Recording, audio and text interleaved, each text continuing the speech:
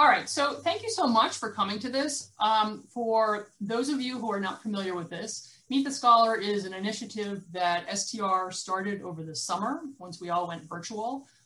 This was Samina's idea to allow us to talk to some of the prominent scholars in our field, in the field of strategic management, and to get to know these scholars a little bit better.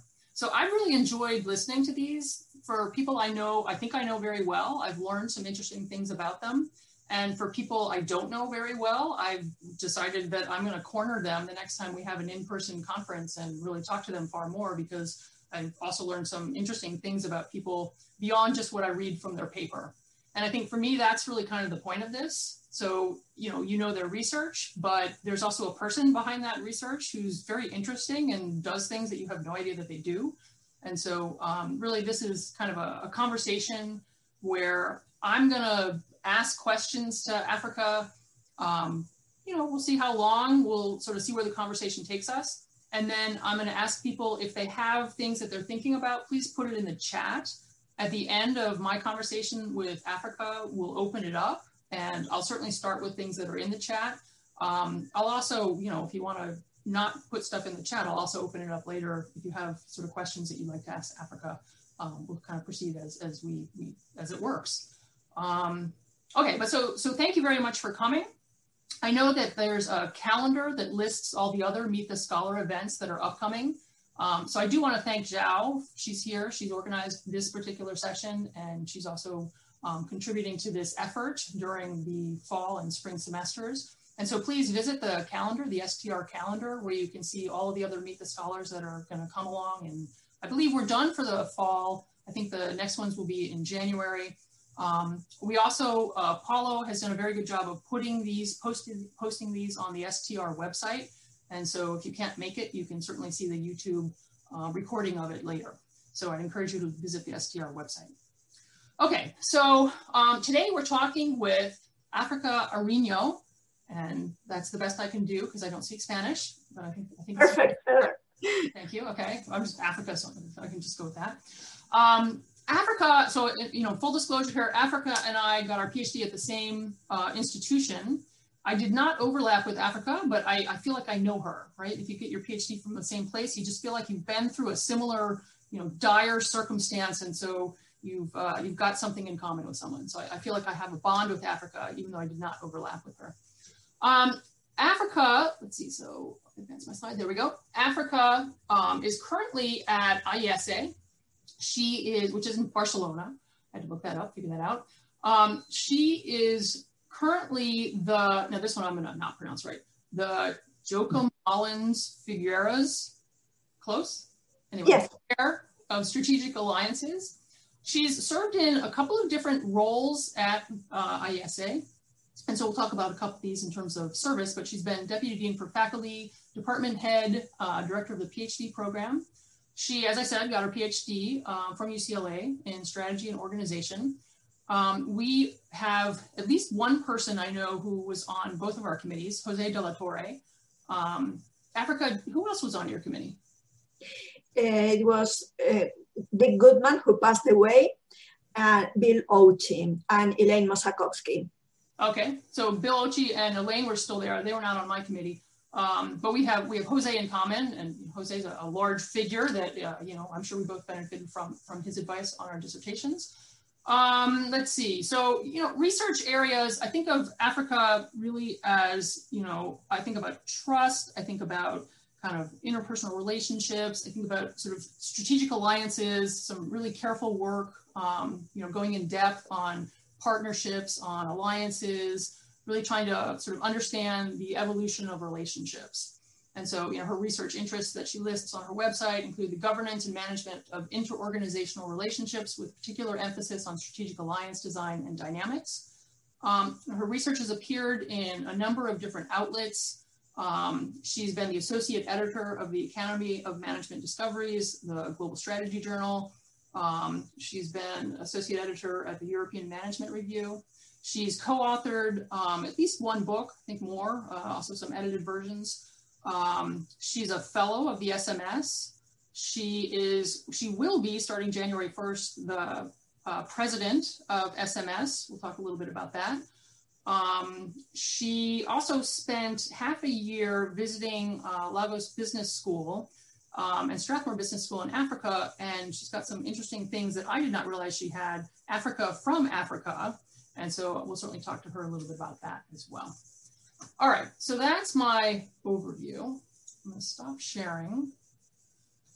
I feel like this is preparing me to teach, so I'm happy with myself. I've successfully stopped sharing. Anyway, I think I've successfully stopped sharing. Okay. From my point of view, I've stopped sharing. Okay, so Africa, generally where we start with this really is asking you how it is you even came about to get a PhD. So what were you doing before your PhD, and how is it you managed to end up at UCLA? Okay, well, Heather, first let me thank Jiao for organizing this meeting and you for having this conversation with me, and of course participants for being here. Well, I started a PhD because, well, a number of reasons, obviously. I come from a family that it's in education. So my father was a high school teacher. I come from a large family. There are 6 siblings, and I'm the 3rd PhD. And one of my brothers-in-law also has a PhD. Wait, your parents have 3 of 6 kids who have PhDs? Yes. Oh my God, okay. That's impressive. Yeah. So as you can see, it runs in the blood. So it was very natural for me to think about pursuing an academic career.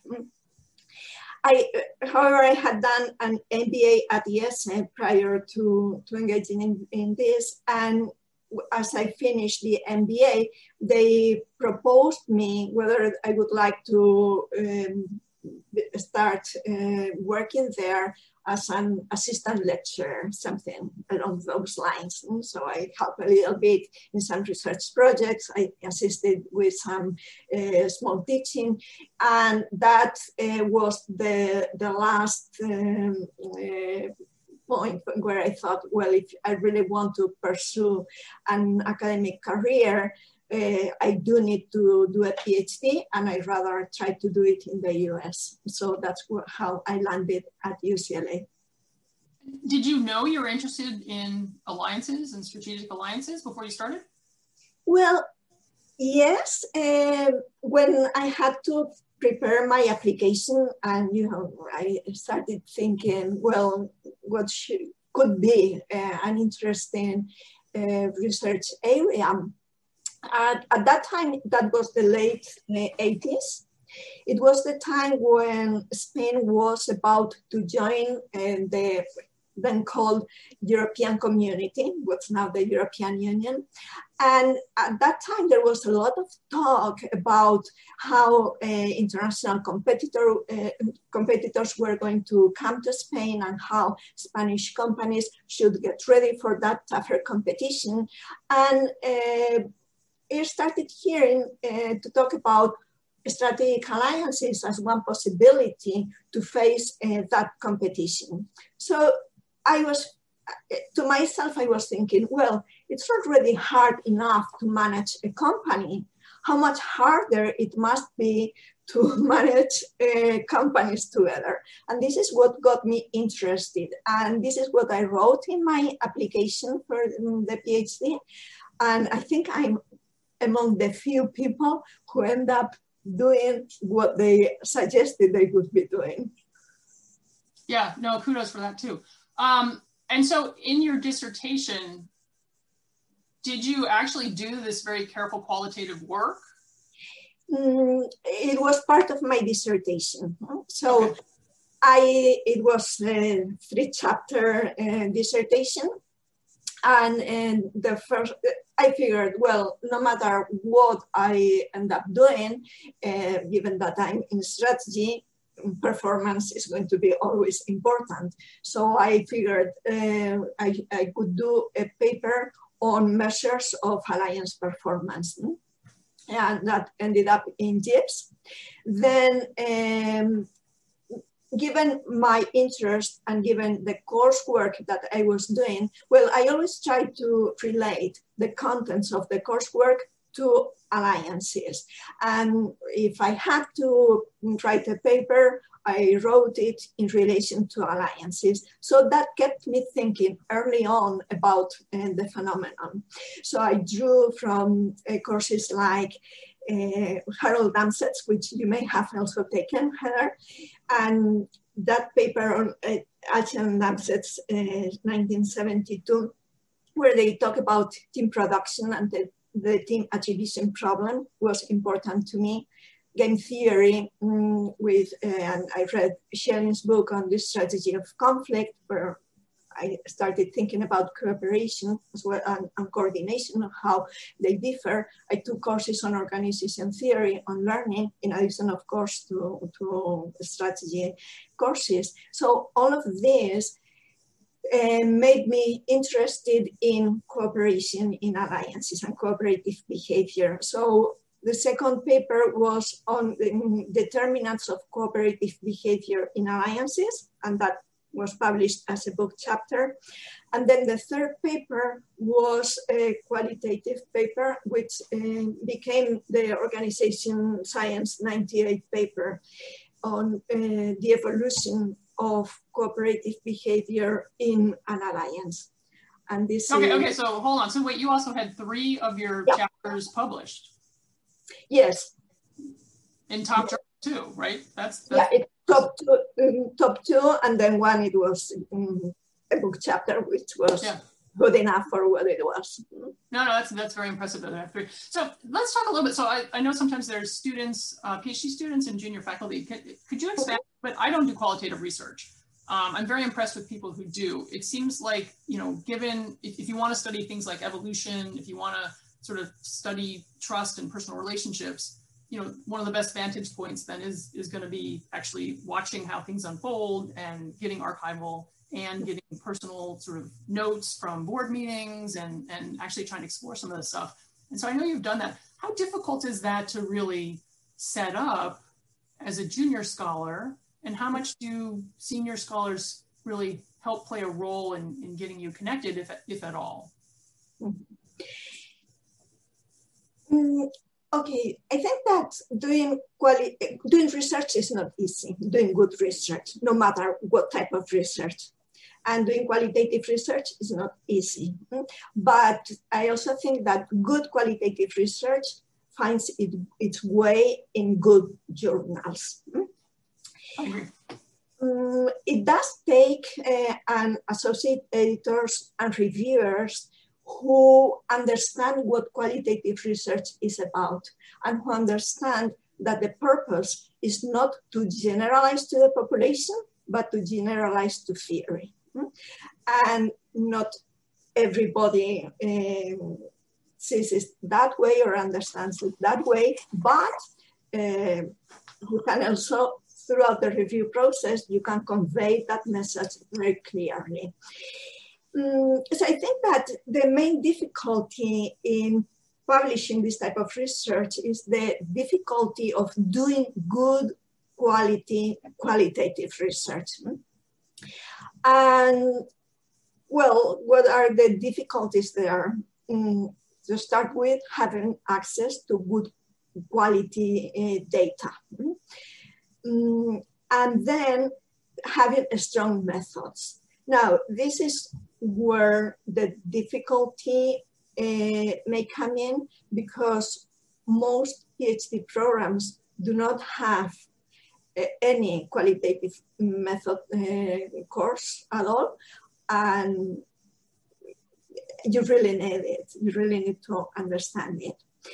In my case, I chose, I'm not very sure why, but I ended up choosing a course on qualitative methods that Lynn Marcus she was in the information systems department at the time I was at UCLA, and she had a course on qualitative research methods. And I took it, and I really learned a lot from it. Then in terms of access to data, it was somehow a matter of chance, if you will. Jose de la Torre, of course, I was working with him and he knew of my interest. And it just happened that at the time I was there, Steve Postrel's wife was sitting in the board of science. And she, at some dinner with the board, Steve sat next to the CEO of the joint venture that is the focus of the ORCSci 98 paper. And we're just talking, and then Steve just mentioned, well, I have a colleague who does research on joint ventures.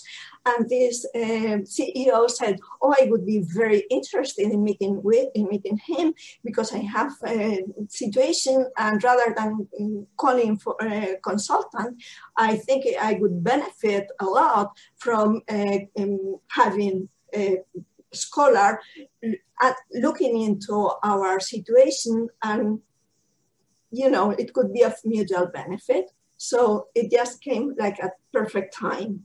And the scheduling, the timing also worked out very, very nicely because, well, between one thing and another, everything sort of wrapped up extremely well. So that was great. Then another, stop me whenever you want, Heather, because I love this. So you hear people who, from prior work experience, they have access to a company. Your story is the best one I've ever heard. Steve Postrel's wife was talking to someone and it just happened to be the right time, and you just happened to be the perfect person for it. That's fantastic. Right. And then another qualitative piece, which is SMJ 2010, this came out, I talked to one of my colleagues at IESE who is very well connected with the business community. And I told him, well, if there is any chance that I can do something with you in alliances, well, let me know. So a few months down the road, he called me and said, I'm an advisor to this company and they are going to negotiate a joint venture with a company in Argentina. Would you like to join? And I said, sure. So I went to Argentina and I attended the meetings and I took records of everything. And then, subsequently, I was given access to all of the written documentation and all of the drafts of contracts, emails, and so on and so forth. And that was a great source of data. Yeah, no, it doesn't surprise me now that you're a faculty member and you've got a lot, you've got a big network, right? Louise said it's all about networks. I agree, it's all about networks. Like now you have a network. I think it's hard for students to kind of get in and show that, yes, they know what they're talking about. And so it does seem like your mentors and sort of senior faculty can be very helpful. Absolutely. Yeah. Sorry, do you work with junior colleagues and do qualitative research with them? Do you bring them into projects? Yeah, and actually, times they have brought me into the project. Yes, we recently had accepted a new ORCSci paper with a very junior scholar, Arnie Keller, who is now he graduated, but he was a student of Thomas Melevit from the Free University of Berlin.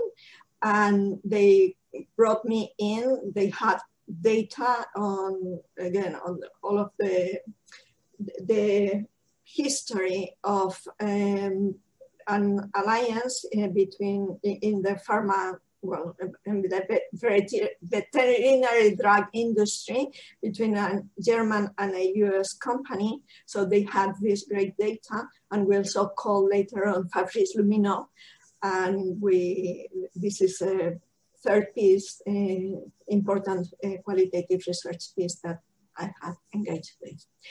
And I have worked with some PhD students here at ESA, helping them also with their qualitative pieces. Yeah, that's great. No, that's great. So which of your publications are you most proud of and why? I think I could pick two rather than one because they have something in common. And it's the Organization Science 98 paper that I just was talking about, and SMJ 2007 with Jeff Royer on contracts as coordination, safeguarding and coordination mechanisms. And the reason I really like these two papers is that somehow I believe they have contributed changing the conversation. It's not that they were the only ones making this conversation shift, but certainly they have contributed. So for instance, the 98 paper, we wrote it at a time when the alliance field was dominated by transaction cost economics. And at the time, the focus of the study was the decision to create or not to create a joint venture. And at that time, I think it was novel to shift the focus to a process perspective. And I think that is part of the contribution, an important contribution of this paper. In the 2007 paper with Jeff, it came out a little bit too late. Actually, there is a former, well, a reduced version of it was published in the Proceedings of the Academy of Management in 2003. But, well, you know that SMJ had a period where, you know, things weren't working too smoothly in terms of the review process. And I was part of that. I know exactly what you're talking about. I was part of that. Okay. Yep. Which is, I mean, I'm talking about close to 20 years ago. This is not the case at all right now. But at the time, it took a year and a half to get the first set of reviewers' comments. So that delayed the process enormously. Anyway, this paper, which again came a little bit late, was among the first ones to open and say, you know, contracts are not just about safeguarding. They can also serve a coordination function. So I think that these two papers have somehow contributed moving the conversation to a different area. Yeah, no, I like both of those publications, so I'm glad you picked those. So, and SMJ, this was before they went to Management Central or whatever, Manuscript Central. Well, right? Before. Yeah. No, I had two kids in between the time I submitted something and it got published at SMJ back in the early 2000s. So I'm with you on, sometimes it took a while. Yeah, all right. So I'm glad you picked those because I do think that those are important publications and I do think they've been influential. I want to pivot now to talking about how you manage successful partnerships, if you will, with your co-authors. So those studies partnerships, you must be pretty good at it. Or maybe you've got some insights that the rest of us can learn from. But how do you what's your best advice for thinking about co-authored relationships? Well, I think that it's important to work with people with whom you enjoy working. And that doesn't mean that there will not be conflict, but it will be healthy conflict that helps you move forward. And now actually it's funny because if I may, a parenthesis, once my mother, I was talking to her and, you know, there are 6 of us, as I said, and, you know, there are important things where we have different views, but we it's fine. We live with that. We love each other madly, but we have different views. And once my mother was telling me, well, your sister, blah, blah. And I was saying, well, yes, but think that, she also blah, blah. And then she told me, no wonder you study collaboration between companies, because you're always trying to build bridges. So I had never thought of that. But I thought it was funny. So yes, I also try to build good collaborative relationships with my co-authors, and again, healthy conflict. So you have to be careful in managing the calendar, because co-authors, we always have different priorities, both in terms of the physical calendar and also, if you work with a senior or with a junior scholar, the kind of things that you are handling on your daily life are very different. So that takes some mutual adjustment. At the same time, I think that I have learned a lot from my co-authors, and I enjoy working with them because of that. On the one hand, of course, the opportunity for intellectual exchange, which is very enjoyable, but also I have learned a lot about the review process in working with my co-authors. So, for instance, I have learned from the people who were more senior than I learned a lot about putting reviewers' comments into perspective and giving them the right weight. What you should be really worried about, things that, just do whatever you can and show that you have done so.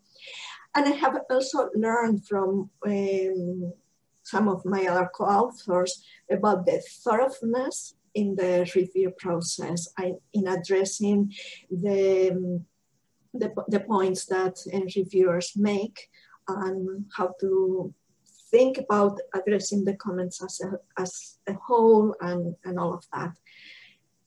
And also, an advantage of working with people who are in different time zones is that the day becomes longer.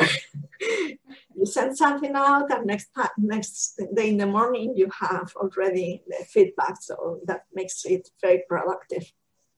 Yeah, I don't always like that though. I don't always like to get it back so quickly. Like once I've sent it off to someone, I'd like the 24 hours. Just give me a little bit of a break from it. Yeah, no, but when you are pressured by the deadline, it's good. But I agree. And this is where, this mutual adjustment of priorities and timing becomes important. As you say, it doesn't have to be always like next day. But at times it's convenient. No, it is. No, I agree with you 100%. I think the benefits of having some senior colleagues in particular in the review process has been, I've benefited from that, definitely. My first papers were actually sole authored, and so I didn't have that as much. And my early responses were probably not as good as my responses. So I think I completely agree with you on that. I mean, so you have some repeat relationships, right? Those are also... Can you say that again, Sam? You have repeated relationships as well, right? So similar co-authors over time, which suggests that that's a good relationship, and you push each other and you're efficient. Have you also had some ones that weren't so great?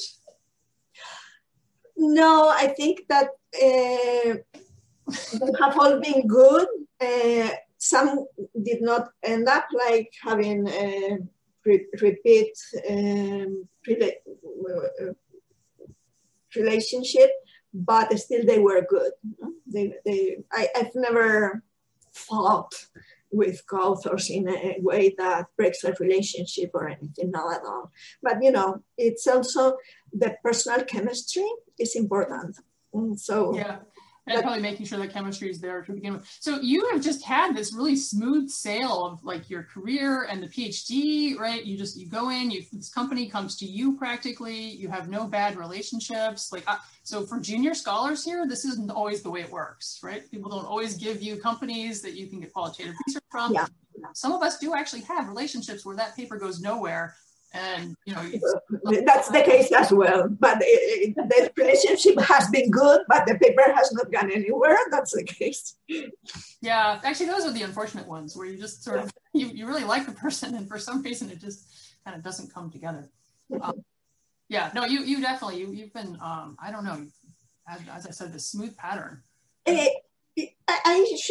could say yes, it's been smooth, but at the same time, I always tell PhD students, there is always an horror story to any dissertation.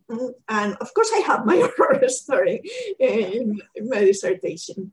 So there are yeah, no, I'm sure with your committee members, I'm sure they pushed you in some, some different ways. All right, let's switch this around a little bit. Let's talk a little bit about Africa from Africa. So first, what even preceded you going to Africa? And then, I'd love to hear about the blog and whatever project you're still working on. Yeah, well, I think that was a very unusual choice for a sabbatical, for a half-year sabbatical. And the reason I decided to go there is that like 1 year before that, I was at a meeting, well, my school, ISE, has a broad network of business schools that we have contributed creating, for some that we have not been at the outset, but we have helped develop them in emerging countries mostly. So we were at a meeting of faculty members of strategic management departments in this, from this network of schools. And there I heard Tunji Abedjesan, who was at the Lagos Business School, talking about his country and his school. And the way he talked about it, I thought, this is it. This is where the future is, and I need to go there before everything is cooked.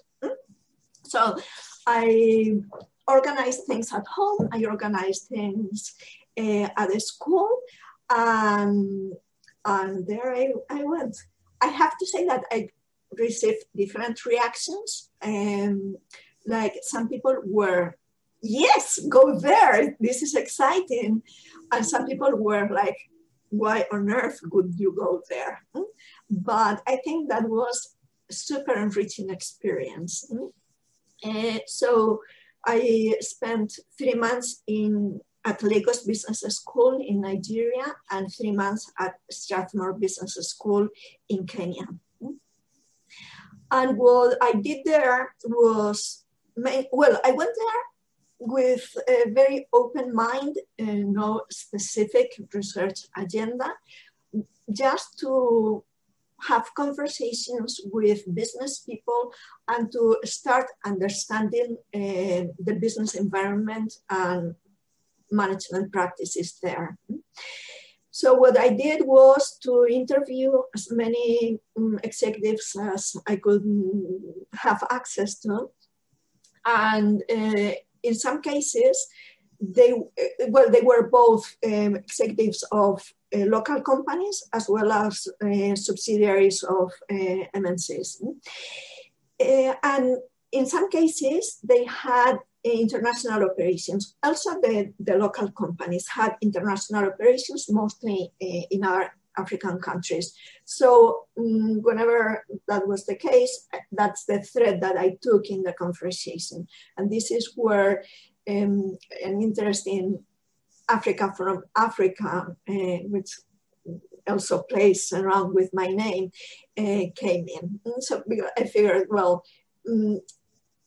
one way to boost economic growth and social progress in Africa is through the internationalization of African companies. So this is essentially what I did. I also actually, while at Strathmore in Nairobi, I engaged in some capacity building activities, and in particular, I worked with them in designing and launching their PhD program. And over the years, I have also been contributing to that. No, that's great. So do you have research that's come out of those contacts? I have an ongoing project that also for some reasons that have to do with personal situations of some of my co-authors. It has not get to publication stage yet, but we have a project on cross-border acquisitions of African companies by other African companies. So hopefully that will see the light. No, that's great. That's great. And so do you return? Are you still involved with the PhD program there? Through the yes. I go there to, not to Nigeria, I haven't gone back, but to Kenya, yes, I typically go there at least once a year. And they created in this program, which they call the pre-doctoral workshop, which is a one-week program where people who are thinking of doing a PhD get exposed to the various stages of the research process. And also we designed it in a way that allows them to start thinking about their research question. So I thought this was a very smart idea that they had, and I think it's to be reverse engineered, because it not only it helps people understand what research is about, but also they are potential applicants to your program, and it gives you a great opportunity to know them way much better than just through an application, because if you are with them for 1 week, you see how their mind works. So you can that sounds like something almost all of our universities could probably benefit from.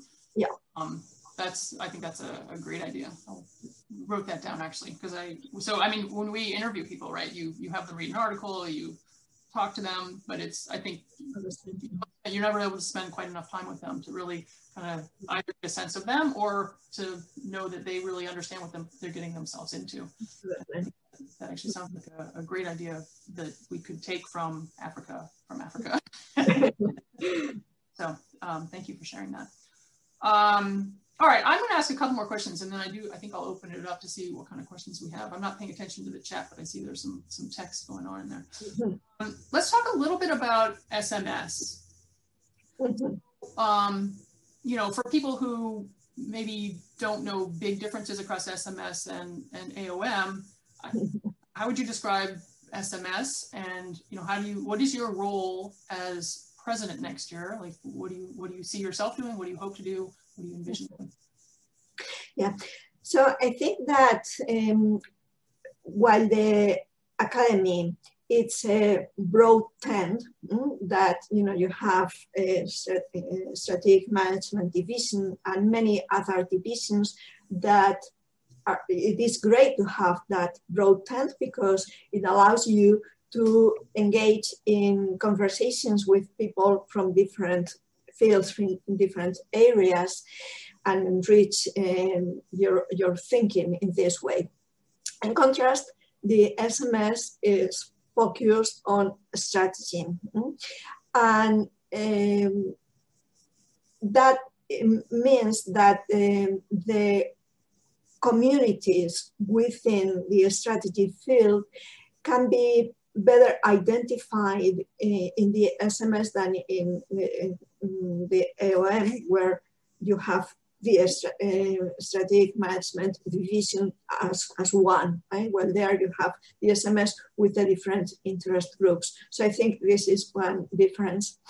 Then also something that's very characteristic of the SMS, which is part of its DNA, it's what we call the engagement among ABCs, the academic, business people, and consultant members.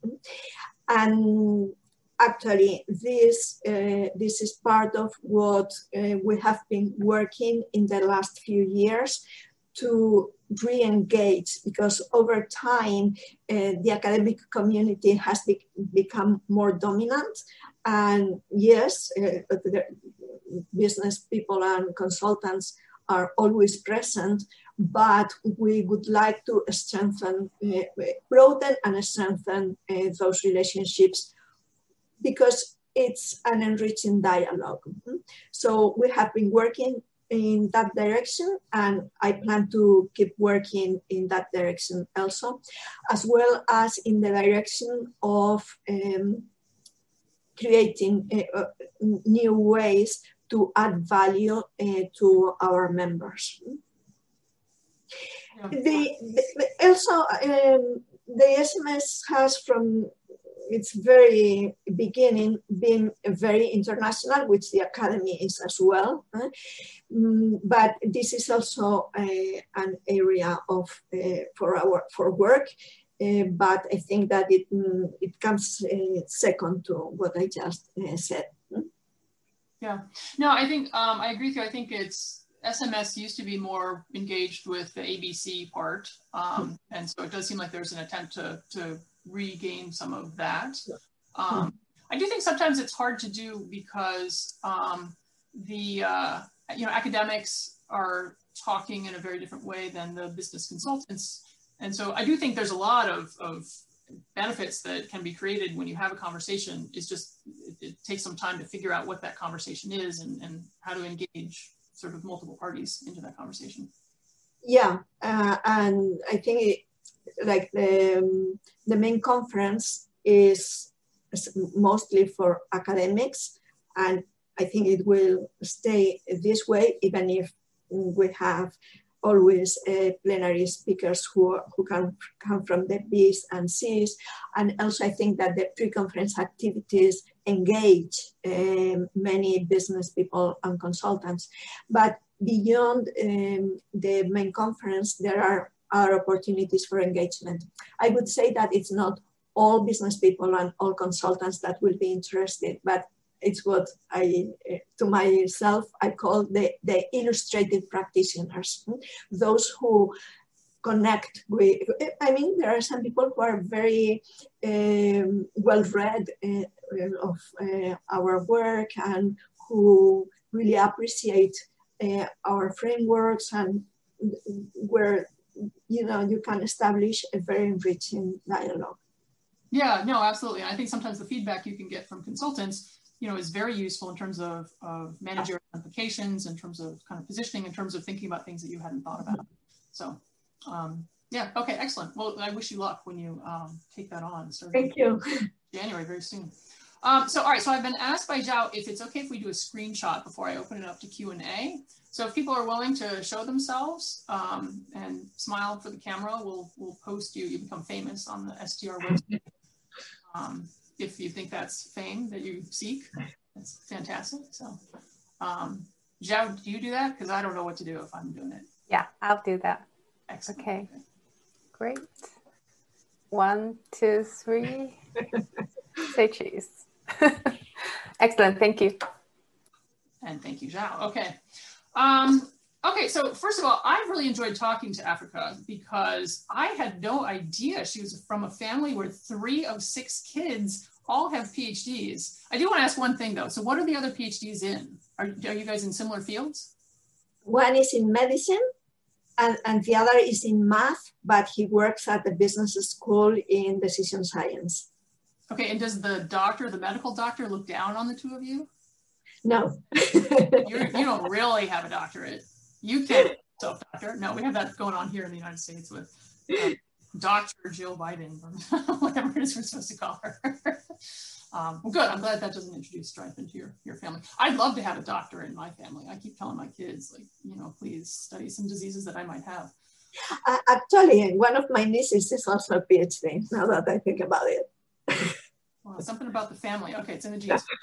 Okay, so let's see. So I would love to open this up to some questions. And so I see there has been some stuff going on in the chat that I've been paying no attention to, really. Let's see. We definitely have some things here on Africa.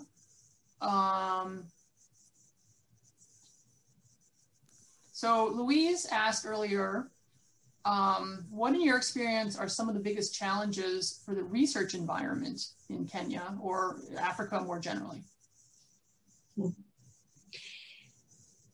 Well, data access, it's complicated because there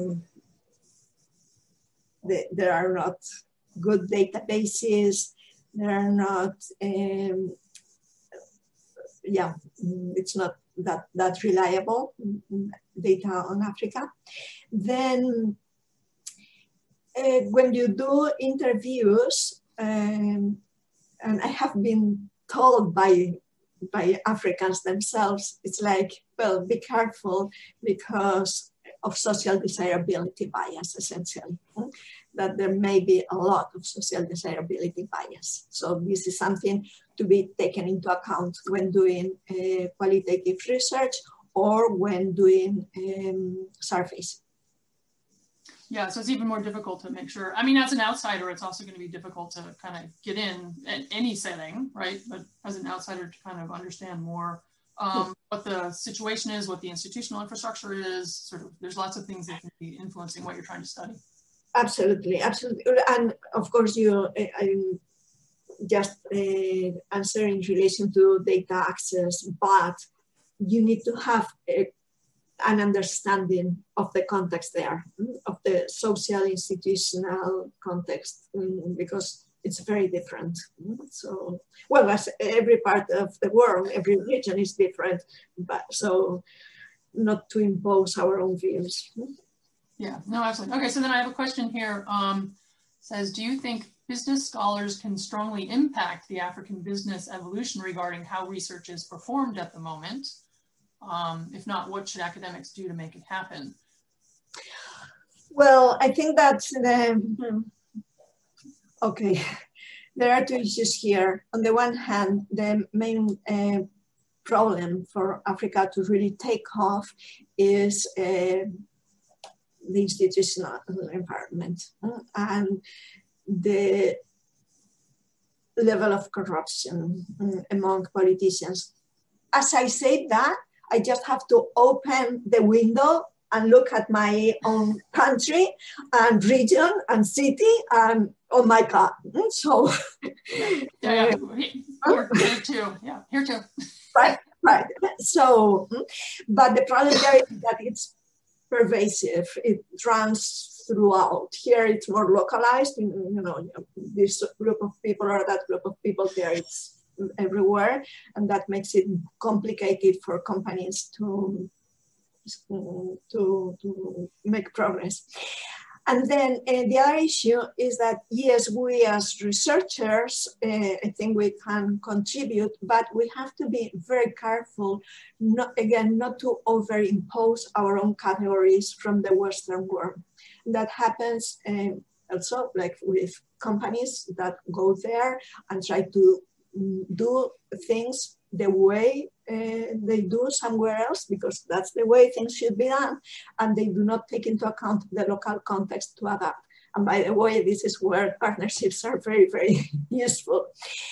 So the same could happen with us academics, to think that the way we view management is universal, and that what we learn from a Western context can be applied to other parts of the world. So we have to be careful.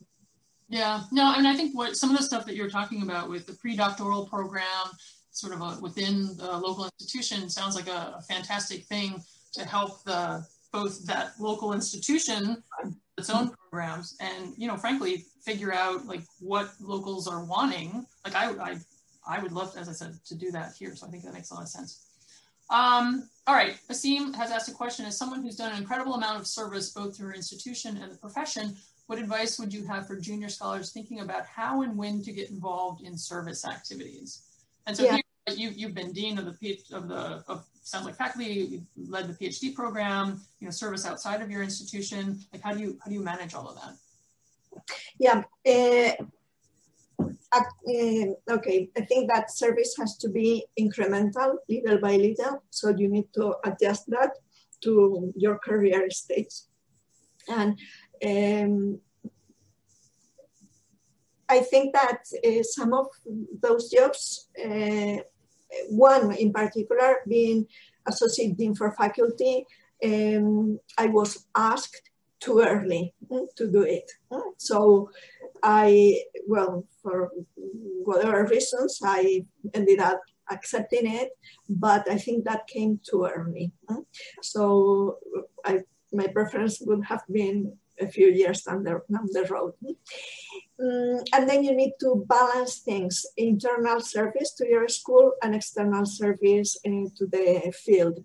And in that, I have tried to be careful. Like, for instance, I was an officer in BPS, and at the same time, I was asked whether I would run elections for the SMS board. And I said, no, I'm not gonna do that now. If in 2 or 3 years you still think that I could be a good candidate, let me know, but not now. So when I became board member, and I was there for 2 terms, and then they asked me, would you run for SMS president elections? And I said, no, I need a break. Again, if later on you want to ask again, I will consider it, but not now. In the meanwhile, I became department head. So when I was again asked to go for elections for president of the SMS, I talked to my dean of faculty, and said, well, I've been proposed this, but I cannot do this and at the same time be department head. So we made an arrangement so that, there was still some overlap, of 1 year overlap while I was president-elect, but then January this year, I was released from being department head. So you really need to be careful not to overload yourself, and to balance over time, and also balance internal and external service activities. Yeah, no, that's good that your university sort of recognizes the external service and sort of limit, or lets you sort of kind of limit the internal. That's not always the case, but you don't hear from people who are asked entirely too early to go into very administrative roles. And it is very difficult to say no. Especially when you're going up for a full or going up for something where that service part matters. So I think the advice that I'm hearing, that I've definitely heard from others, is like, try to pick what it is that you're willing and able to do at that moment, and use that to say, no, I'm sorry, I can't do these other things. I'm doing this, but let's talk again in the future whether I could do that. Okay, excellent, thank you. I have another question that I think has just come from me, but I'm going to read it. So Dennis Gann, who's a PhD candidate from University of Oslo in Norway, says 2 questions. One, how has strategic alliance, how has the strategic alliance literature changed over the years? And what is the direction of strategic alliance literature moving forward? Like, where do you see opportunities in this literature? Yeah, well, I think it has moved from an initial focus on dyadic alliances to portfolios of alliances, and now to, I hate the word, but ecosystem alliances and platform businesses that, underneath those platform businesses, there are lots of inter-organizational relationships that need to be managed. Then it has also moved from a focus on transaction cost economics to a relational perspective and the network approach to alliances.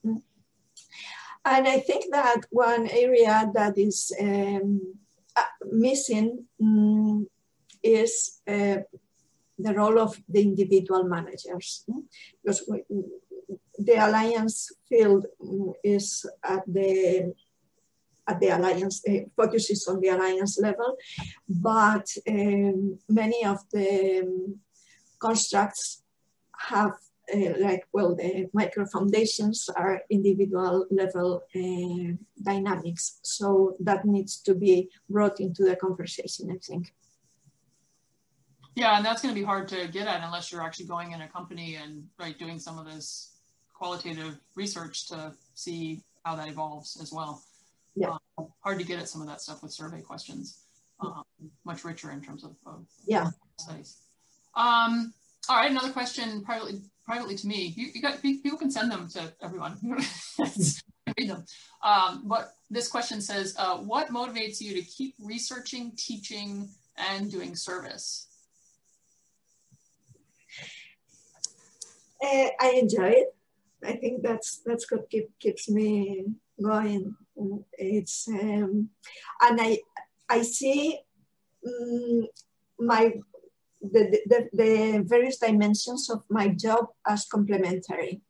So I think that my research does inform my teaching, and my teaching oftentimes because of specific teaching demands and so on, I need to prepare for new sessions, new classes, and that gives me keeps me thinking for my research, which and also depending on the level of teaching that you do, I have the opportunity to discuss about alliances with many of the participants, and some of them are hands-on in alliances. So that also it's a great feedback for my own ideas. And then in terms of service, it's not so much related to these two, but you know, I think of my work overall as a service to the participants, to the academic community, more broadly to society. And I think that I have benefited so much from the generosity of others who have put their time into, you know, into our associations, into managing our school, our department, that I also need to give back. So that's what keeps me doing this type of job. Yeah, no, I think that's great. I think you hear that from people when they benefited so much from, you know, consortia, from mentors. And so, you know, now is the time in their career where they actually really feel good about giving back and helping others, mentoring. So that's great to hear. All right, let me see if I have any other private questions that I might have missed. No, I think, okay. So Africa, have you taught online? Have you? Yes, I have. Not a lot, but I have, yeah. And yeah, so that, I think, you know, sort of next challenges are. I have done both fully online as well as hybrid, having some people in the classroom and some people sitting at home. So, but that's impressive. That's hard to manage. I think that's probably my biggest fear, trying to manage that one. So, all right. Well, so I don't have other questions, but I'm happy to, if people, students, if PhD students or junior faculty have any other things that they want to stick around for, we can stop recording. We can end the sort of official thing. And if anyone wants to ask any other questions, I'm sure Africa has a couple more minutes.